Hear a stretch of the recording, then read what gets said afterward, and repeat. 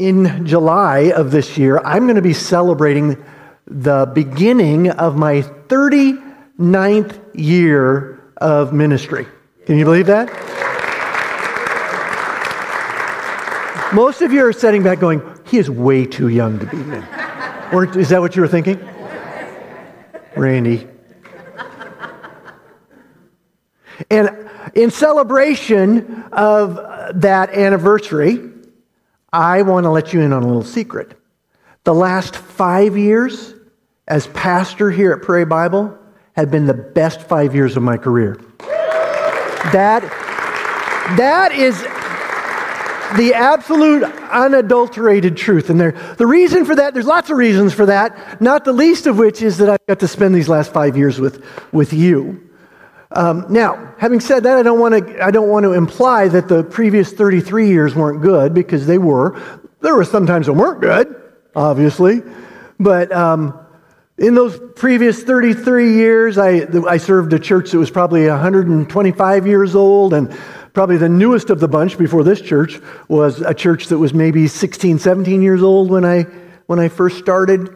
And then there was a smattering in between. Some of them were country churches, and some of them were city churches, some were suburban churches. But you want to know something that I discovered during all this time? Every one of those churches had something in common with each other. And it was that every single one of them hated change. Even the ones that knew they needed to change, and if they didn't change, they may not be around a year from now, they still resisted change. And you want to know why? Because it is the human condition to resist change. Now, not everybody resists it. Some people like it. Some people even yearn for it. But the vast majority of us resist the whole idea of change. Now, I say that to you this morning because for those of you who are guests or visitors with us, today we are all this year, as a matter of fact, we are going to be looking at the parables of Jesus. And today we're going to be looking at one of the parables of Jesus that is all about change and how God would have us embrace the inevitability of it. Now, that doesn't mean that everything needs to change, but some change is inevitable, and there are more effective and efficient ways to embrace that change. And the parable today actually talks about that. So I don't know if you guys want to talk about it or not, but we're going to, because change is a part of your life, whether you like it or not. And we're going to talk, Jesus is going to teach us how to embrace it in a way that is healthy and effective and efficient. If you have your Bibles, open them up to Matthew chapter 9. If you're using the church Bibles, that is on page 967, I believe. And as you're looking that up, let me give you just a little bit of context for the parable that we're going to be looking at today. Here in chapter 9, Jesus is visited by some of the disciples of his cousin, John the Baptist. So they come together and they're visiting a little bit. And as they're visiting, the topic of fasting comes up. Now, for those of you who may not know what fasting is, I'm going to give you a real short Cliff Notes version of it. This does not explain it completely, but it'll help you give you an idea if you're new to the concept. Fasting is a spiritual discipline of abstaining from food, though not always food. I mean, you can fast from other things, but primarily it's food. The spiritual discipline of abstaining from food for two reasons. As an act of devotion, and as an opportunity to seek the Lord more deeply in your life, like self-reflection, okay? And fasting was a very routine part of religion back in the day, a very routine part, especially of the Jewish religion back in the day. And what the disciples of John had noticed was that Jesus and his disciples didn't fast. And he's wondering, what's up, dude? How come everybody else is fasting and you guys aren't? And Jesus responds in what I imagine they thought was kind of an odd way. We know that it's not as odd as it probably seemed to them because of what we know. His response was simply, you do not mourn while the bridegroom is with you. There will come a time when the bridegroom is taken away from you. That's the time to mourn. Now we know that he was foretelling, he was prophesying about his death on the cross, right? They didn't know that. So that they didn't probably expect that particular response to their question about fasting, but soon they would figure it out. What I find interesting is immediately after having responded to their question about fasting, he tells them this parable. This is where we start our passage. So Matthew chapter 9, starting verse 16, if you're wondering. I'm going to paraphrase, but you'll see it up on the screen and in your Bibles. Let me just give it to you in Craig's translation, okay? Jesus responds after sharing his response to fasting by saying this. He said, no one takes a piece of unshrunk cloth and uses it as a patch on an old garment. Because if they were to do that, this patch of unshrunk cloth will eventually tear away and it'll make the tear even worse. Much like that, do not put new wine into old wineskins. So to put new wine into old wineskins, so new wine would be like grape juice, right? And you put it into a skin, they were a leather skin, an old one. You don't do that because as it begins to ferment, the fermentation process would cause it to split at the seams. So he says, do not put new wine into old wineskins. Instead, put new wine into new wineskins. And then look what he says next. He says, in so doing, both shall be preserved. Let that sink in for just a second. In fact, while you're letting it sink in, let me share with you a thought that came to my mind this week as I was studying this passage that I'd never... This passage is very meaningful to me. It has taken a variety of forms of meaning to me over the years, to the point where I've chosen to commit it to memory because it's so meaningful to me. But this is a thought that I never had related to this passage. And maybe you have, I don't know. But my thought was this week. And you may think on the surface, by the way, that it doesn't relate, my thought doesn't relate to this passage. But I think it does. The thought was, I wonder why Christianity became a whole new religion. I mean, think about it for a second.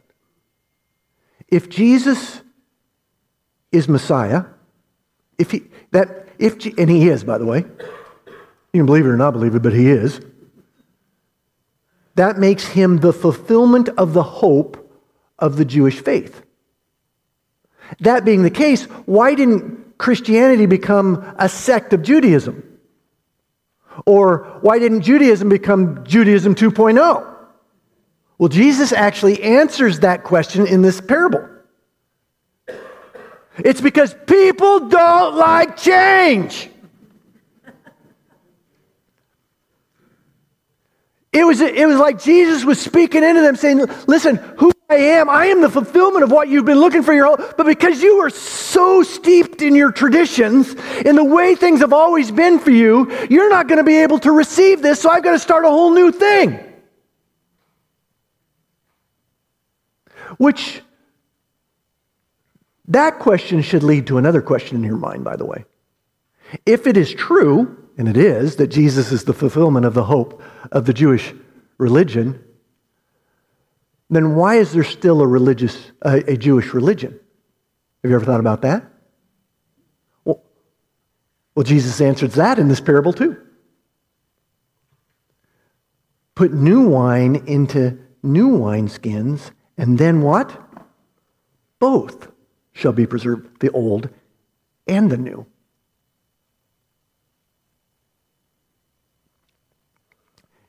In other words, just because something is old doesn't mean it no longer has value and purpose.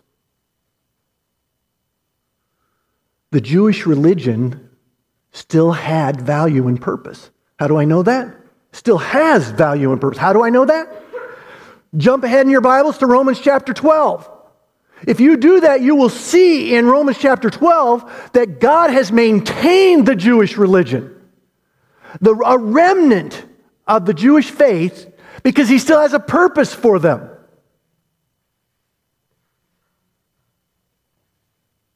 So what we have learned here today is, guess what? Some change is inevitable. You can resist it all you want, but resist all you want, and things are still going to change. So if things are going to change, maybe we should figure out what is the best and most efficient way to embrace that change that is inevitable, so that it is actually helpful rather than destructive. But change doesn't necessarily mean that the things you're changing, the old thing, doesn't still have value.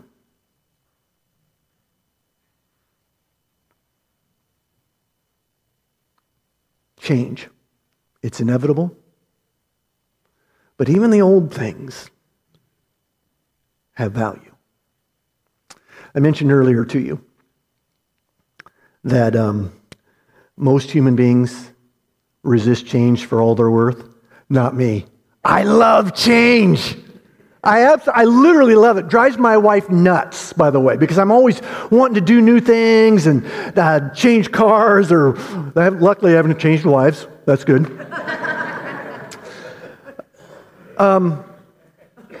Which is one of the reasons, because I love change so much, is one of the reasons why I've loved these last 5 years. Because no one in the last 5 years has said to me, "We've never done it that way before, Pastor." Have you ever heard anybody say that? Oh, geez. Drives me nuts. The reason why nobody's ever said that is because everything's new in a new church, right? And that has been so refreshing to me. And I've loved every second of it. At the same time, I have been reminded and renewed in the truth that just because something is old or established or traditional doesn't mean that it doesn't have value and purpose.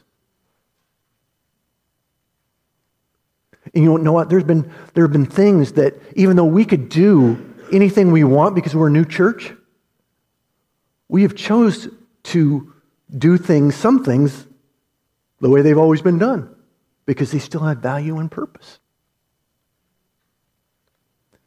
Take the scriptures, for example. You know the Bible is one of the oldest and most ancient texts on earth, right? But the truths contained in that Bible are eternal, and they will never change. It's incumbent upon us as the church to find new and different ways to share those eternal truths with a new generation. But the truths never change. The moment we try to change those truths, the moment truth becomes relative, we're in big trouble. And that happens in other places, and it's happening in our culture right now. Don't do that. That is a change that you need to resist with every fiber of your being. Truth is not relative. There's something called absolute truth, and it's found right there. Another example of something ancient, something old, is the sacrament of communion. 2,000 years ago, Jesus himself established the sacrament of communion. And for all those 2,000 years ever since, the church has been celebrating it, right? Now, has it changed? Have we changed the way we have celebrated the sacrament of communion now and then? Sure we have. Depending on what tradition you come from, what church you're a part of, the ways in which we celebrate the sacrament of communion may be different, but the purpose and the meaning of the sacrament of communion never changes. It is eternal. So in the spirit of the eternal truth and change, I'm going to push you all out of your comfort zones today, okay? You see, even though we're only 5 years old, we have established traditions here about how we do things. And one of those things that we traditionally do is the way we traditionally receive communion, right? The way we traditionally do it around here, if you're new, is that Billy or I will stand in front. We will share the words of institution. You'll have to say, well, what are the words of institution? That is the purpose and the meaning of the sacrament. We'll share the words of institution, and then traditionally, because we're all of 5 years old, right? We invite people to come forward by the center aisle, and we will present the bread and the juice, and we'll say, this is the body and the blood of Christ given for you. And then you're given the opportunity to receive the elements and go back to your seats, pray, whatever the Lord lays on your heart to do. Well, today, we're going to do it different. And the purpose for doing it different is to perhaps cause you to remember that this isn't just a religious tradition, but to cause you to remember what this religious tradition is all about. So what is it all about? Well, I'll tell you. 2,000 years ago, there was a party going on in Jerusalem. Remember that? You've heard the story before. It's kind of tradition. There were pilgrims from all over, Jewish pilgrims from all over, that had come into Jerusalem to celebrate something called the Passover. It was a religious tradition that the Jews participated in to remember what God had done in the past, to recognize what God was doing today, and to look forward to what God was doing in the future. The Passover tradition embraced all of those things. And part of the Passover celebration that lasted all week long was a meal that was called the Seder meal. And the Seder meal consisted of a variety of different courses, and each course of the Seder meal celebrated what God had done in the past, what God was doing today, and what God would do in the future. And because Jesus was the rabbi, teacher for his disciples, he was the one hosting the Seder meal, remember? They all knew exactly, traditionally, how the Seder meal was supposed to roll. They could have done it themselves. They knew it by rote. So when Jesus broke from tradition, when he changed things, they all paid attention. He took the bread that was there as part of the Seder. He lifted it to God. He blessed it.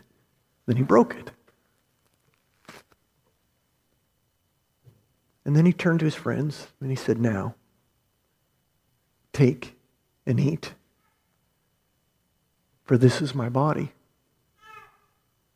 They didn't know it at the time. All they knew was that he was changing things and they weren't comfortable with it. But what he was doing was prophesying to them that his body would be broken. And that each of them, because they trusted in him as Lord, were to become his body. They were to become his hands and his feet, his eyes, his ears, his voice in the world. They were to become the church. And every time they ate from the bread, they were supposed to remember that eternal truth. That you are the body of Christ. Remember. After the meal, Jesus took the cup, he lifted it to God, he blessed it, and then he broke from their tradition. He changed things again. He looked at them and he said, this is the cup of a new covenant. My blood shed for the forgiveness of sins. What? Right? Again, he was prophesying. They didn't know it, but he was. He was prophesying about the fact that he was going to be beaten and scourged. That they would put a crown of thorns on his head, push it down like... That they were going to drive nails into his feet and hands, right? You know that. They didn't know that, by the way, remember. He said, this is the cup of a new covenant. My blood shed for the forgiveness of sin. You see, what he was reminding them of was something that they hadn't even experienced yet. He was reminding them that when you start thinking, I can't do this. I know you have called me to be your hands and your feet in the world, but Lord, I'm a mess. I'm a sinner. I do not deserve to do this. He knew that you didn't deserve to do this. That's why he changed the meaning of the Seder. For you have been washed in the blood of the Lamb. You have been made worthy by the blood of the Lamb. That is the eternal truth of the gospel, one that will never change. No matter how different we may receive or celebrate the sacrament, that truth will never change. You have been made worthy by the blood of the Lamb. Therefore, celebrate and embrace your calling to be Jesus to the world. Somebody say amen? Amen. So, how are we going to do this thing different? How are we going to change things today? See, I got to smile. I'm happy. Well, we're going to...